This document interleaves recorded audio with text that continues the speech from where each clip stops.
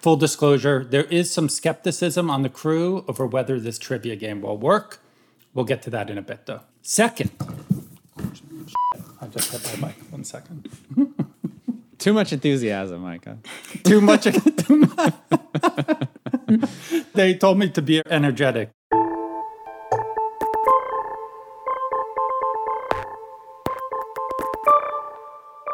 Hello and welcome to the 538 Politics Podcast. Our normal host, Galen Druk, is out this week. I'm 538 Managing Editor Micah Cohen filling in. We've got two segments this week. To start, the seemingly imminent ousting of Representative Liz Cheney of Wyoming, currently the number 3 Republican in the House. If you were looking for a symbolically rich drama encapsulating the fight over what the Republican Party should be, well, you got it. Cheney is the daughter of a former vice president, after all. At one time, at least, she was really the establishment's establishment. But Cheney has repeatedly criticized former President Donald Trump and pushed back on his lie that the 2020 election was stolen from him. Republicans in the House, as early as this week, look likely to vote her out of the leadership. We'll discuss whether there's room for Cheney-type Republicans in the modern Republican Party, and we're going to do this via a trivia game. Get excited, people. Full disclosure, there is some skepticism on the crew over whether this trivia game will work. We'll get to that in a bit, though. Second, we'll discuss the latest round of voting restrictions instituted by state-level Republicans. Governor Ron DeSantis of Florida signed new voting restrictions into law last week. Florida is a perennial battleground, of course. Trump won it by about 3 percentage points in 2020. It's also just the latest Republican-controlled state, following Georgia, Montana, Iowa, to impose new hurdles to casting a ballot after November's elections. And it won't be the last. We'll talk about what the Florida legislation does, and we'll talk about these raft of laws generally. But first, here with me to talk about all that, 538 political reporter Alex Samuels. Welcome, Alex. Howdy, Micah. How's my hosting so far, Alex? It's good. I was close to saying howdy, Galen. It's been so great so far. Seamless subbing there. Thank you. Also with me, 538 elections analyst Nathaniel Rakich. Hey, Nathaniel. Hey, Micah. Thank you. And finally, voice actor on The Simpsons, Nate Silver. Welcome, Nate. Oh, hey, guys. Is that what you think The Simpsons sounds like, Nate? I don't know. I'm a voice talent now. I'm talent. Yeah, for those of you who don't know, Nate, fill us in quickly on what you did. So I was approached by The Simpsons, a show that I watched ever since I was a kid, basically. And they featured me and my ABC News colleague, George Stephanopoulos, in an episode about Lisa Simpson becoming president. So I, broke down her demographics, gave her various odds, made a joke or two. I would encourage you all to watch it. I hate watching myself on TV. So it was like even more nerve-wracking to watch the portrayal of yourself on The Simpsons. It was flattering enough, right? It was with some friends. They ordered like donuts for dessert and everything. But yeah, go watch the program. It gives a good shout out to 538 too. Lisa Simpson, governor of Indiana, is running for president. Not even her highly damaged relationship with her mother can stop her now. Nate Silver analyzes. Well, George, Lisa is doing great with disenchanted daughters. Also, tiger moms, checked out dads, and grandparents who like everything. Plus middle children, nerds of all ages, and saxophonists above second chair. Now, it's week before the election, but what the hell? I'm calling it for Lisa. My work here is done. Good luck, America.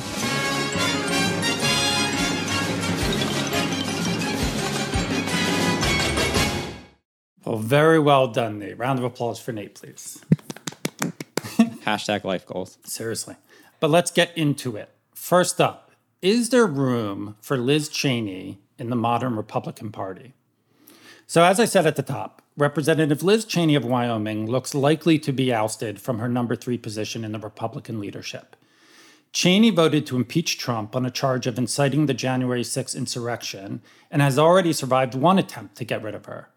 In the time since that last vote, Cheney has continued to push back on false claims that there was widespread fraud in the 2020 election, and she's pushed for a commission to investigate the January 6th Capitol insurrection.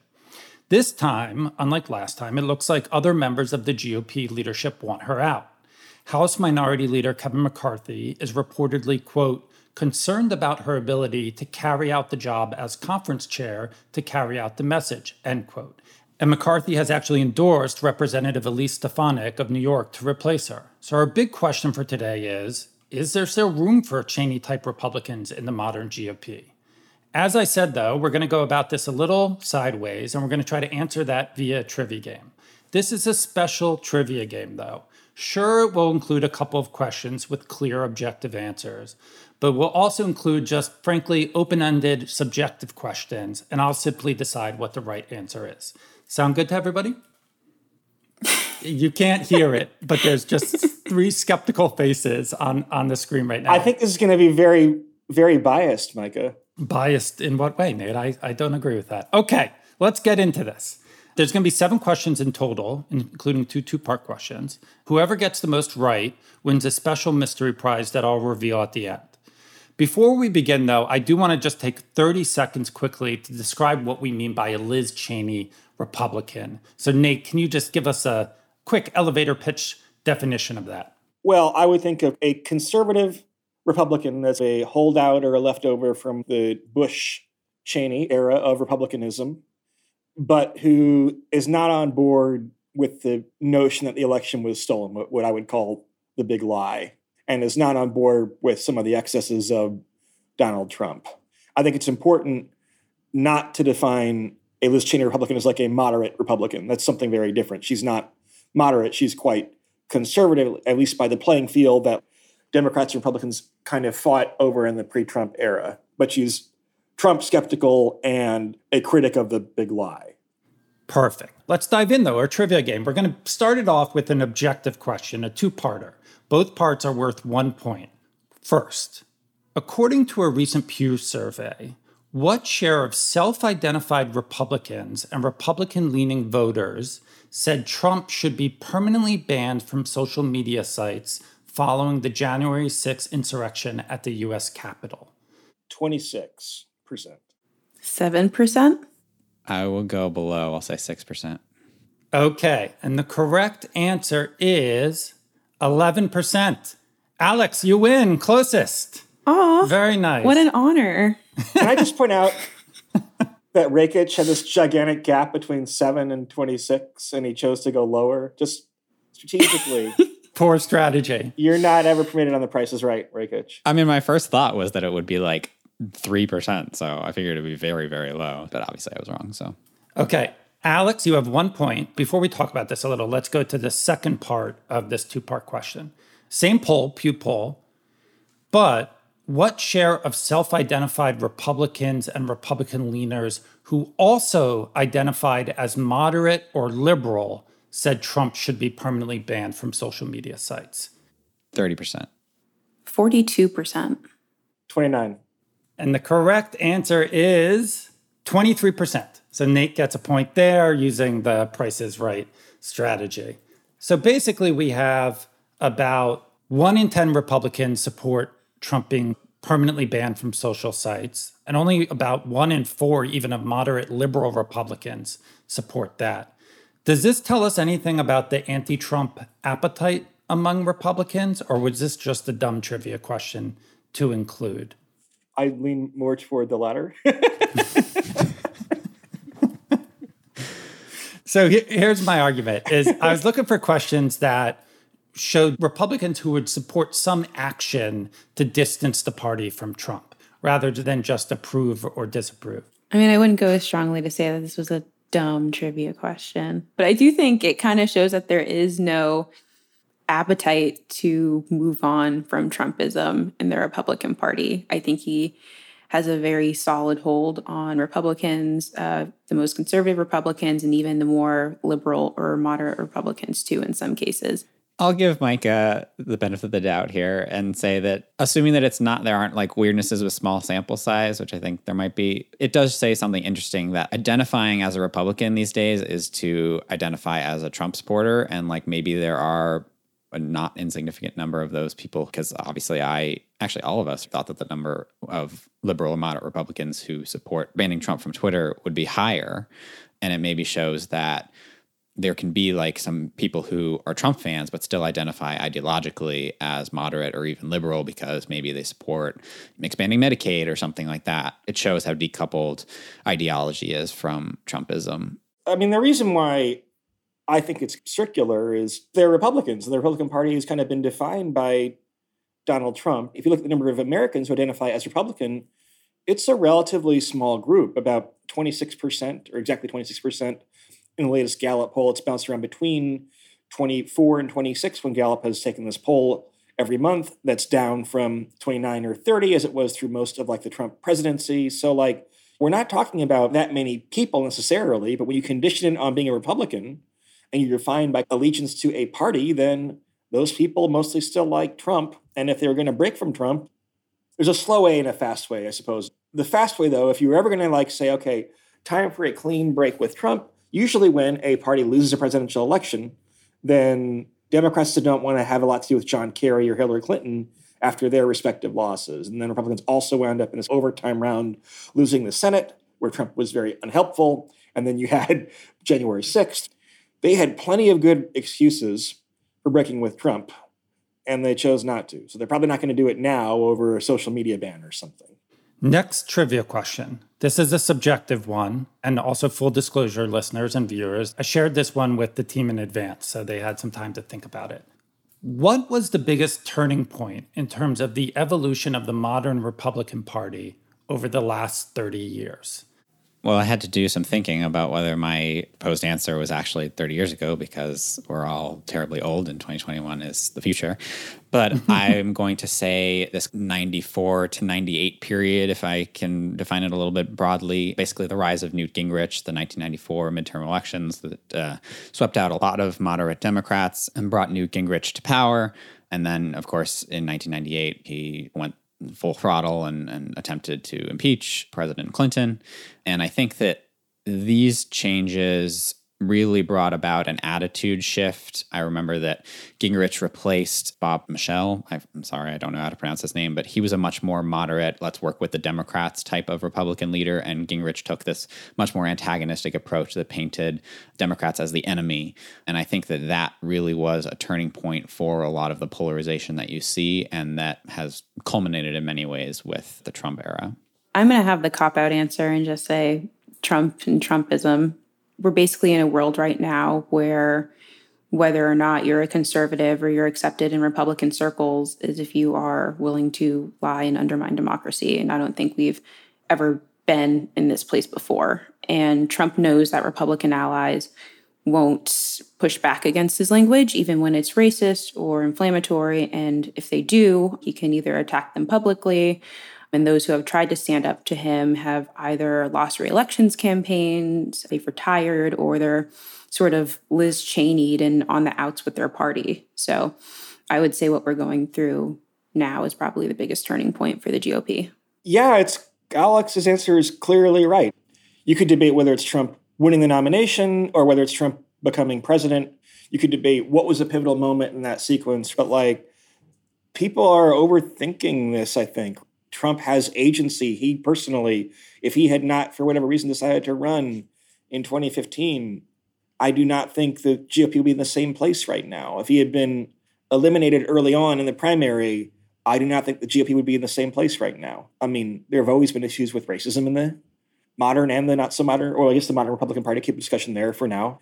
But like this kind of openly authoritarian, anti-democratic streak, I think goes back to Trump. If Trump had conceded the election, I don't know that we'd be in the same place on some of this stuff right now either. So I give agency A to Trump and B to Republicans who enabled Trump.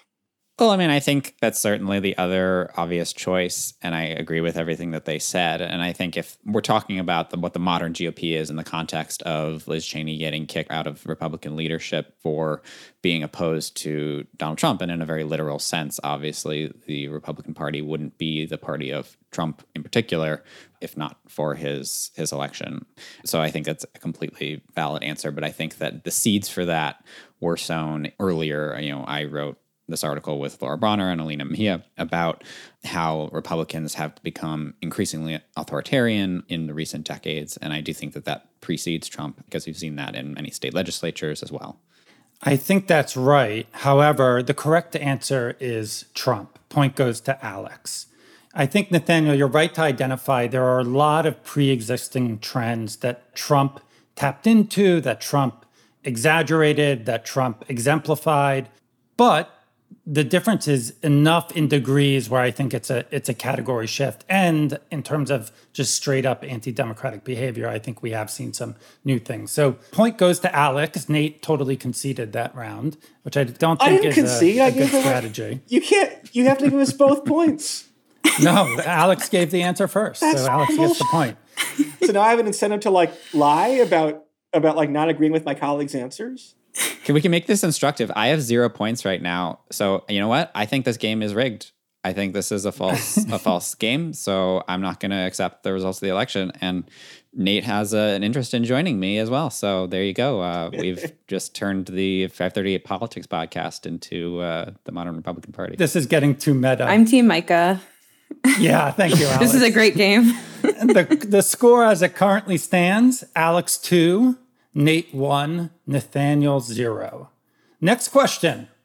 Questions 4 and 5, actually. Another objective one and another two-parter. This one also comes from Pew, poll done in March. First, what share of Republican and Republican leaners said their party should be very or somewhat accepting of elected officials who disagree with their party on some important issues? 44%. 35%. 67. The correct answer is 71% of Republicans said the party should be very or somewhat accepting of officials who disagree on some important issues. Point goes to Nathaniel. He's on the board. Congrats, Nathaniel. So that was higher than you thought, Alex and Nate. Any initial response to that? In some ways, it shows that people are not very good predictors of their own behavior, I don't think. I'd push back on that, actually, but let's actually come back to that. I'm going to give you the second part of this from the same poll. What share of Republicans and Republican leaners said the party should be very or somewhat accepting of elected officials who criticize Trump? 15%. 27%. 17%. The correct answer is 43%. Point goes to Nate with 27, who was closest. Although you all underestimated this. So we got 2 data points here. 71% of Republicans say the party should basically tolerate people who disagree on issues, and 43% say the party should tolerate people who openly criticize Trump. Does that surprise you that there's a big gap there, or that both numbers are as high as they are? I mean, it surprises me that the gap isn't wider. Obviously, I guessed, a lot lower for the second question. But I mean, I think regardless, it shows that what you're seeing in this tension between Cheney and Stefanik is that Stefanik has a pretty moderate voting record, whereas Cheney has been this conservative, at least as conservative used to be defined. Her conservative credentials are unassailable. And so it shows that being conservative does not necessarily equal being pro-Trump, and they kind of exist on different axes. And Stefanik is someone who's been very personally loyal to Trump, but the ideological differences are something that clearly a good chunk of GOP voters and apparently politicians now, which is maybe the shift, are fine with. The other number that stood out to me in that poll was not only the difference between those two questions among Republicans, but how that compared to Democrats. So in particular, I think it was the share of Democrats who were okay with open criticism of Biden was 68%, much higher than in the GOP. Are there structural reasons why the Democratic Party is more okay as that? Is it more pluralistic or more okay with pluralism? Why the big gap there? I mean, there are definitely obvious fractures within the Democratic Party, but I think the main difference is that Democrats and their party right now doesn't revolve around one person. And like you said, in the GOP, there's not a lot of room to be openly critical of Trump and still have a place in the party. There has always, to some extent, been a trade-off between how broad your coalition is and how cohesive it is. And in general, Democrats have been the broader coalition in American politics for a long time, and the GOP has been more cohesive. And that's kind of nothing new. I would say the GOP is becoming even narrower at the margin still, relative to the data I cited earlier. And again, keep in mind, which comes up like anytime we're discussing the GOP's long-term strategy, is like the GOP is not really winning very many majorities of anything, really. They're able to win their fair share of elections because they have advantages in the composition of the Senate and the Electoral College and the House, where if they get 48% of the vote, then they can wind up controlling those respective branches of government potentially. And there are advantages, by the way, to being cohesive. In theory, it's easier to get higher turnout. It's easier to message things. It's easier to unite around key priorities or key legislation. I guess, unfortunately for the country, the GOP seems pretty united on various things that could undermine democracy in the electoral system. Yeah, I think that to put a fine point on it, Democrats are structurally more accepting of pluralism because that's how they win elections, whereas Republicans don't necessarily have to be all that ideologically diverse in order to win elections. There's also just the fact that I think Democrats, on principle, stand for pluralism more than Republicans do, given that they're kind of the party of ending, racial inequities, et cetera. I think that's right. I did wonder, though, like if a question like this had ever been asked in 2009 or 10 when Obama was at the height of his popularity among Democrats. In other words, when Democrats had a more, let's call him charismatic leader, right? In any case, let's move on to the next question. Nathaniel stole a little bit of the thunder from this question in his continued attempts to undermine this game, but we're going to do it anyway. What is Liz Cheney's Trump score? So as a reminder, the Trump score is a metric we launched that measures the percentage of the time a senator or a member of the House votes in line with the president. So if the president opposes a bill, that would mean the member of Congress votes against it. If the president supports a bill, it would mean the member of Congress votes for it. What is Cheney's Trump score? Nate, you made the Trump score, so give us your first guess. And don't look it up. 89. 92.9. 93. Oh. So this is actually a tough one. The exact answer, I believe, is on our Trump Score Interactive, 538.com. Please check it out. The exact answer on there is 92.9. Yes. However, in my notes, I rounded it to 93%. So the question is, do I go with my notes or do I go with the source material? I'm going to go with the source material. Apologies, Alex. The point goes to Nathaniel. This game is rigged.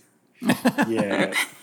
So we're not going to discuss that question because I think Nathaniel really already explained it well. But as you can see, traditional left-right conservatism has really fallen away as a driver of Republican behavior. So as we head into our last trivia question, here's where the race stands. Alex, you're tied for first with 2 points.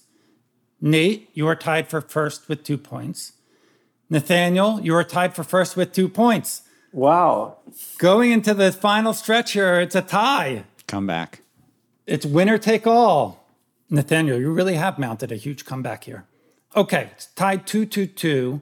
We're going into the final question, and I got news for you. It's a subjective question. Oh, great.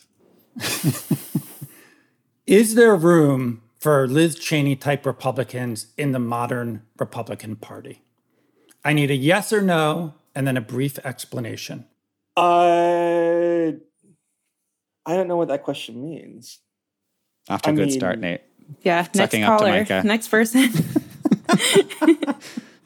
Do you want to pass, Nate? I don't know any of the modern, right now, no, there's not. But she may probably still choose to identify as a Republican. I think maybe you're going to see some breakaway conservative party at some point. I think that would happen sooner than the GOP just recants and says, okay, we're cool with this. Now in 2 years, 4 years, 10 years, I don't know. Okay, so a convoluted kind of okay passes on the question answer from Nate. Alex, you're up next.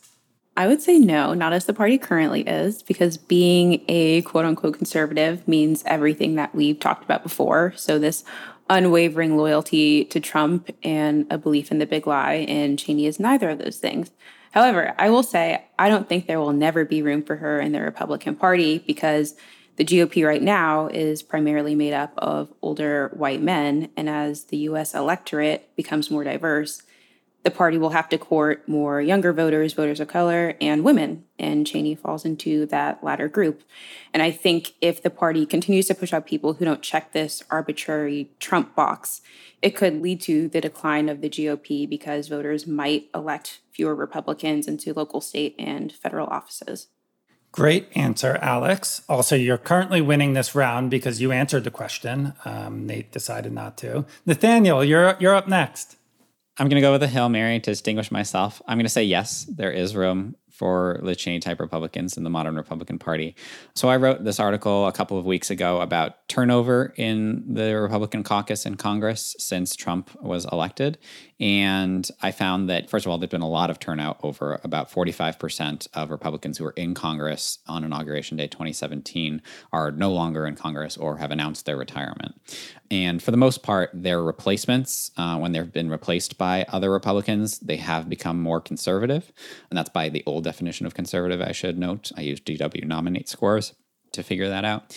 But some of these new Republicans, newly elected Republicans since then, have included some notable anti-Trump figures, such as Senator Mitt Romney, such as Rep. Peter Meijer. And so I would argue that in certain parts of the country, such as Utah with its large Mormon population, such as Michigan's 3rd district around Grand Rapids, which is a evangelical Old Dutch district, there is still the ability to elect some of these Republicans who go against the grain. Don't misunderstand me. The party is still 90% dominated by pro-Trump Republicans. But the question is there room in the corner, shunted off to the side, for these people to remain Republicans? And I think there is. Some places in the country are willing to elect them. In addition, I think that just the structure of our elections, if you have a clown car primary against someone like Liz Cheney or against Peter Meijer, they could win with a plurality of the vote, say 30 or 40%. So I don't think that these voices are going away within the Republican Party anytime soon. Great Hail Mary answer, Nathaniel. In fact, I agree with every point you made, I think. And I think technically you're right. I think you still will see some of these Republicans in the party. However, that answer was totally wrong in all the ways that it really matters. And the point goes to Alex.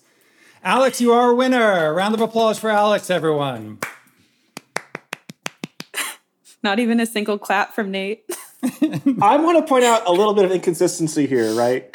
Where several questions ago, where Alex said an answer, and I agreed with her, she got the point.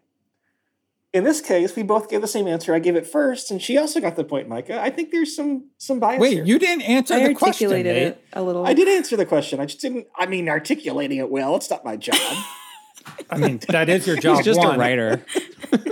Also, your answer had like 5 different, half of them self-contradictory answers in them. It wasn't an answer. You got to be on The Simpsons. You already won. Just let me take this, please. Fine. That it's is all true. You. It's all you.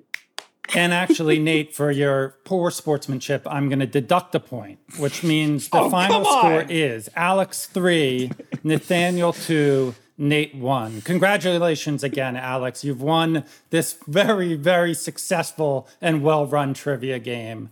The prize, by the way, is my deep, deep admiration and respect. Happily, we'll take that. Thank you.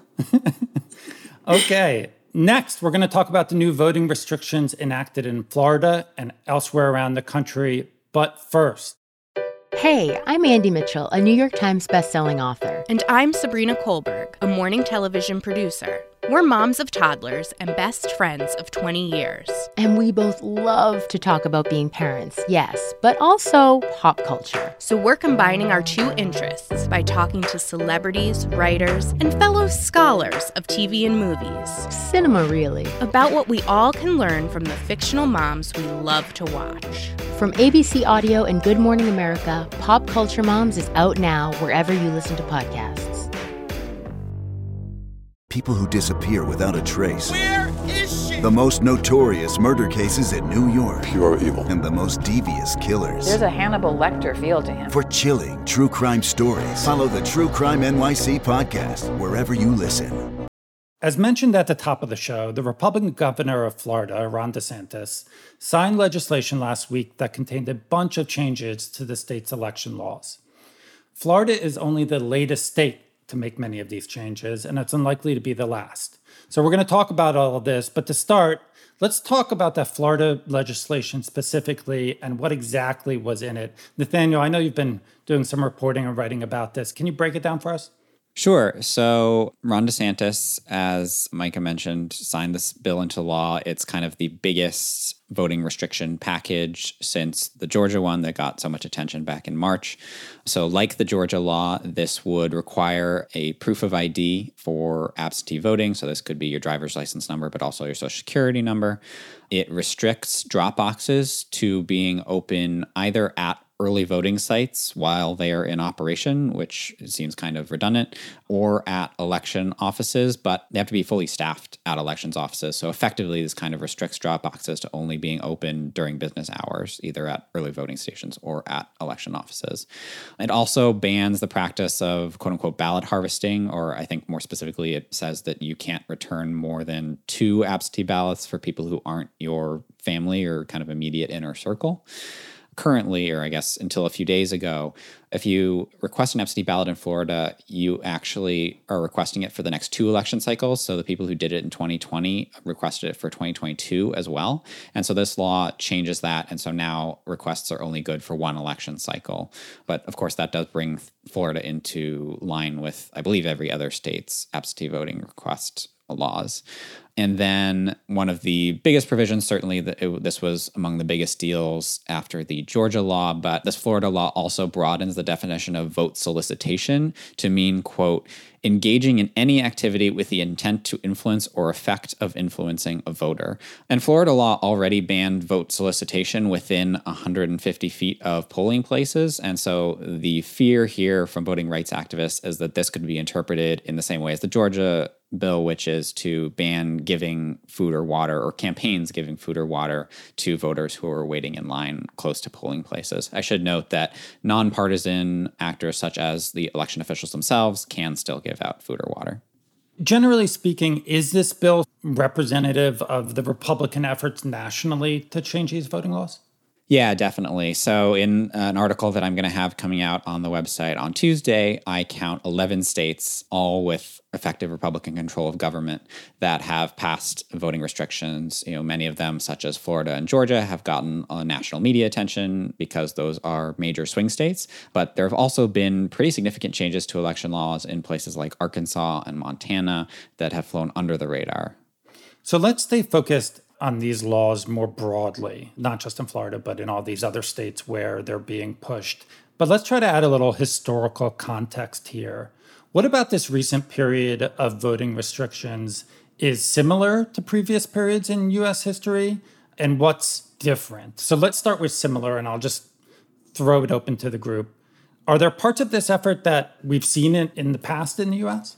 I mean, the obvious answer is yes.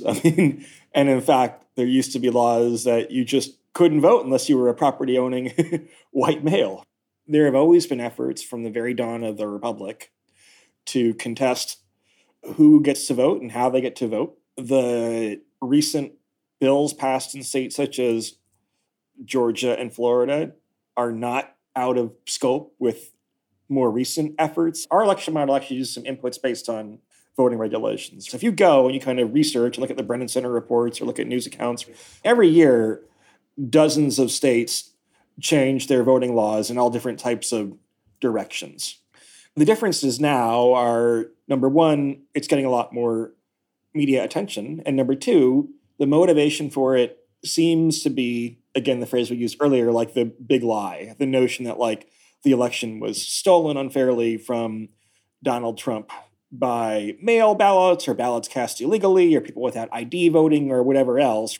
So it's the motivation, at least the ostensible motivation, that's different. We can probably debate later whether that's the real motivation or not, right? Traditionally, the motivation was that Republicans thought that if you kind of make it harder for minorities to vote, that they would win more elections, right? I mean, that's kind of the fairly straightforward, frankly, motivation, and how much of that is rooted in racism per se versus electoral gain, I don't know that you necessarily need to sort out because they kind of are compatible from like the GOP's point of view. But the difference now is kind of the motivation for it, and not that these laws themselves are all that different than what's been done historically. Yeah, when these bills are brought up, it's not uncommon to hear Jim Crow 2.0 or Jim Crow of the 21st century, which I think gets to what he said earlier about bills centuries ago, just making it harder for Black and brown people to cast a ballot. But even more recently, since 2010, states have been on this spree of restricting voter rights and voter access. And that was when Republican-controlled state legislatures began passing voter ID laws and other provisions that made it harder to vote. And when the Supreme Court gutted the Voting Rights Act in 2013, too, even more states made it harder to vote in ways that were targeted at and fell disproportionately on people of color, young people, and low-income people. Is there anything that's different about the recent spate of changes compared to, as Alex, you just said, the Republicans have been pushing some of these changes as recently as 2010, right? But is there anything different about this current episode compared to then or compared to Jim Crow? I think the push against mail-in voting is pretty new. And this comes after several Republicans, Lindsey Graham included, called mail-in balloting a nightmare and essentially said that Republicans would not be able to win presidential races so long as that's in play. The Florida case is interesting because traditionally, Florida Republicans did very well with their absentee program.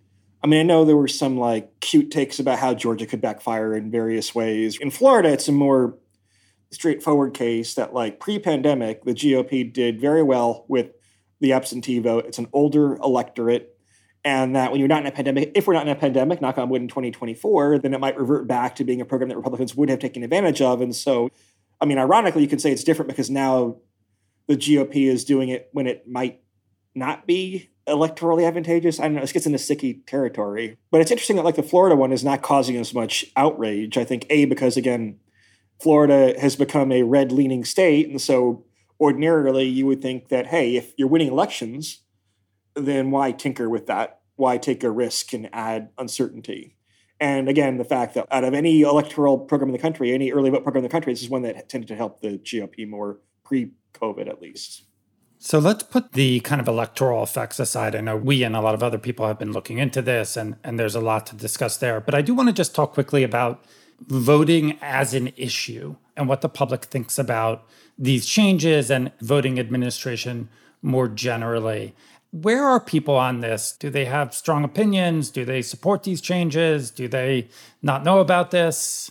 Well, I was looking at a Reuters Ipsos. They had a poll that came out late last month that found 81% of Americans believe it's important for the government to make it easier to vote.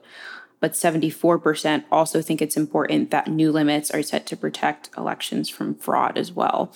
And I think as long as the Republican Party continues to push this message that these votes will combat voter fraud, which, as we know, is a pretty baseless claim. There are no widespread reports of it.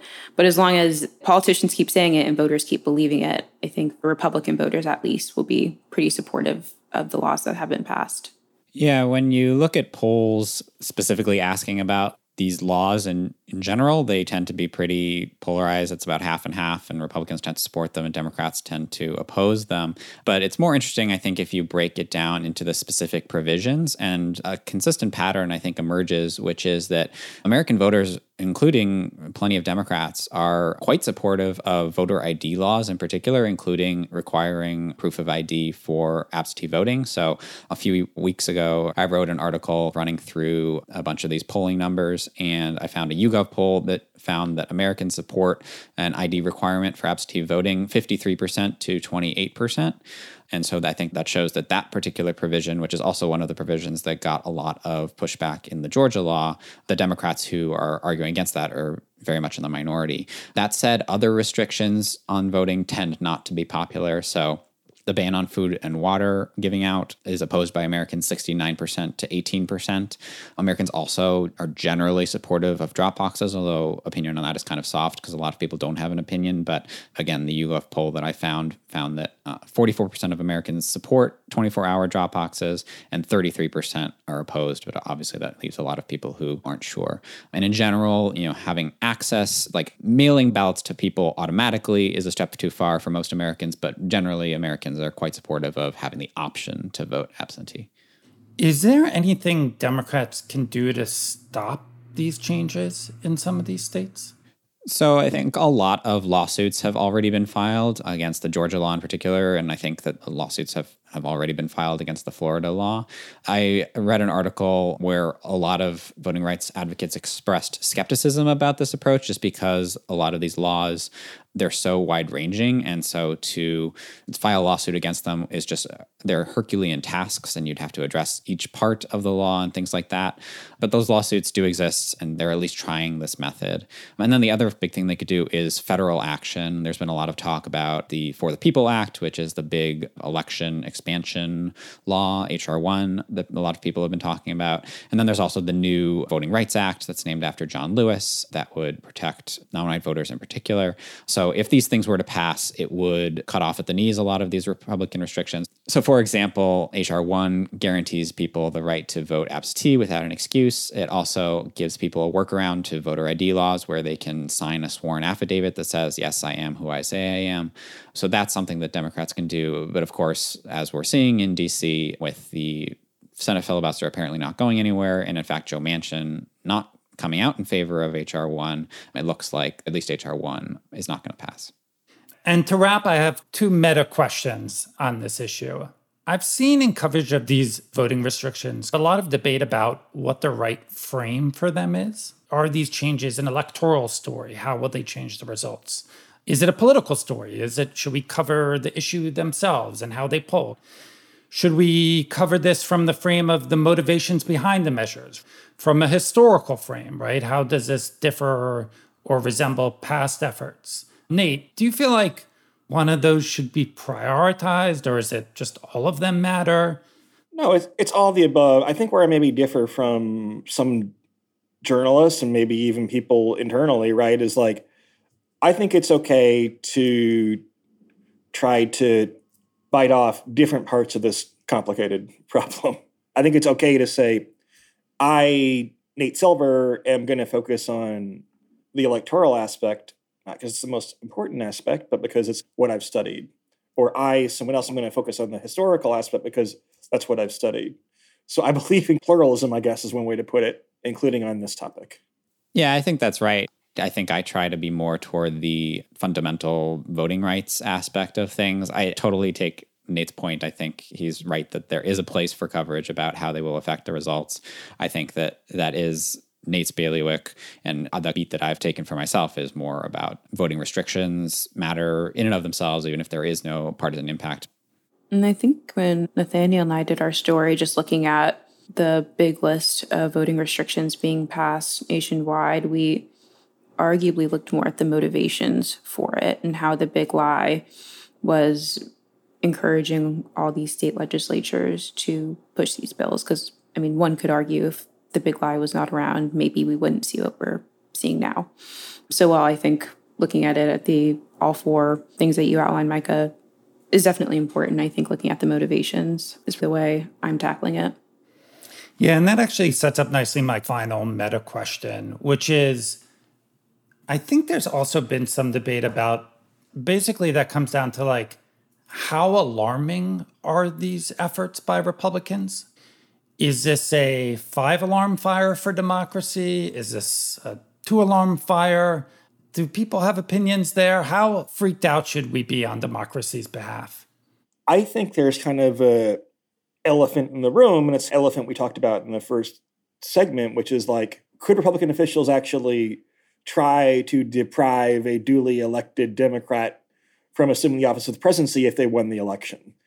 If that were to happen, then that is clearly, without trying to exaggerate too much, the greatest breaking point for American democracy since like the Civil War, at least. And so I think to the extent it's a 5-alarm fire, it's because it's rooted in this notion of the big lie. And that's why it's more urgent. Because again, like every year, lots of laws are passed. These laws are not especially draconian. There have also been more efforts by liberal states to make it easier to vote. There were things under COVID that were kind of enacted that were meant to be temporary provisions in some states that lapsed. In some states, they're permanent. But for better or worse, this has always been part of American democracy. And it maybe is one of the reasons that American democracy is flawed, is that you don't have this necessarily strong of a norm as you should toward, frankly, the right to vote. But it's the stop the steal, big lie stuff that I think is the 5-alarm fire, or at least a 3.8 alarm fire, is alarming.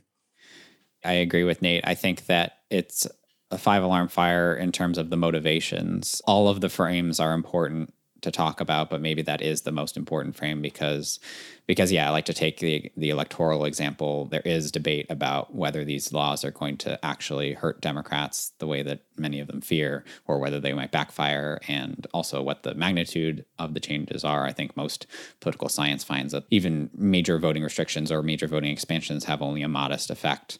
And so, yeah, I think if you're comparing to this idea that Republicans may outright deny a duly elected future Democratic president-elect, that is certainly the biggest possible problem out of this. I think why I would give it a 5-star alarm here is because if Trumpism continues to dominate the GOP, I mean, this is really only the beginning. I can't imagine what we're going to see in years down the line if the big lie is still pervasive. To end the show here, I'll switch from host to my normal role as panel member to say that I do think the intent behind these laws is the main thing, because it betrays an anti-democratic streak and a willingness to kind of do or say anything that makes denying a duly elected Democrat the White House not at all far-fetched. And so, yes, I did rig these questions to lead you all to that conclusion. That does it for us today, though. Thank you for joining us. Thank you, listeners and viewers. I hope I did not butcher this too much as your fill-in host. Nate, thank you. Thank you. Trivia game winner, Alex Samuels, congrats and thank you. Thank you so much. It's truly an honor. And finally, Nathaniel, thank you so much. Thanks, Micah. My name is Micah Cohen. Tony Chow is in the virtual control room. Claire Bidegair-Curtis is on the audio editing. You can get in touch by emailing us at podcasts@538.com. You can also, of course, tweet at us with questions or comments. If you're a fan of the show, please leave us a rating or a review in the Apple Podcast Store or wherever you get your podcasts. Tell someone about us. Thanks for listening, and we'll see you soon.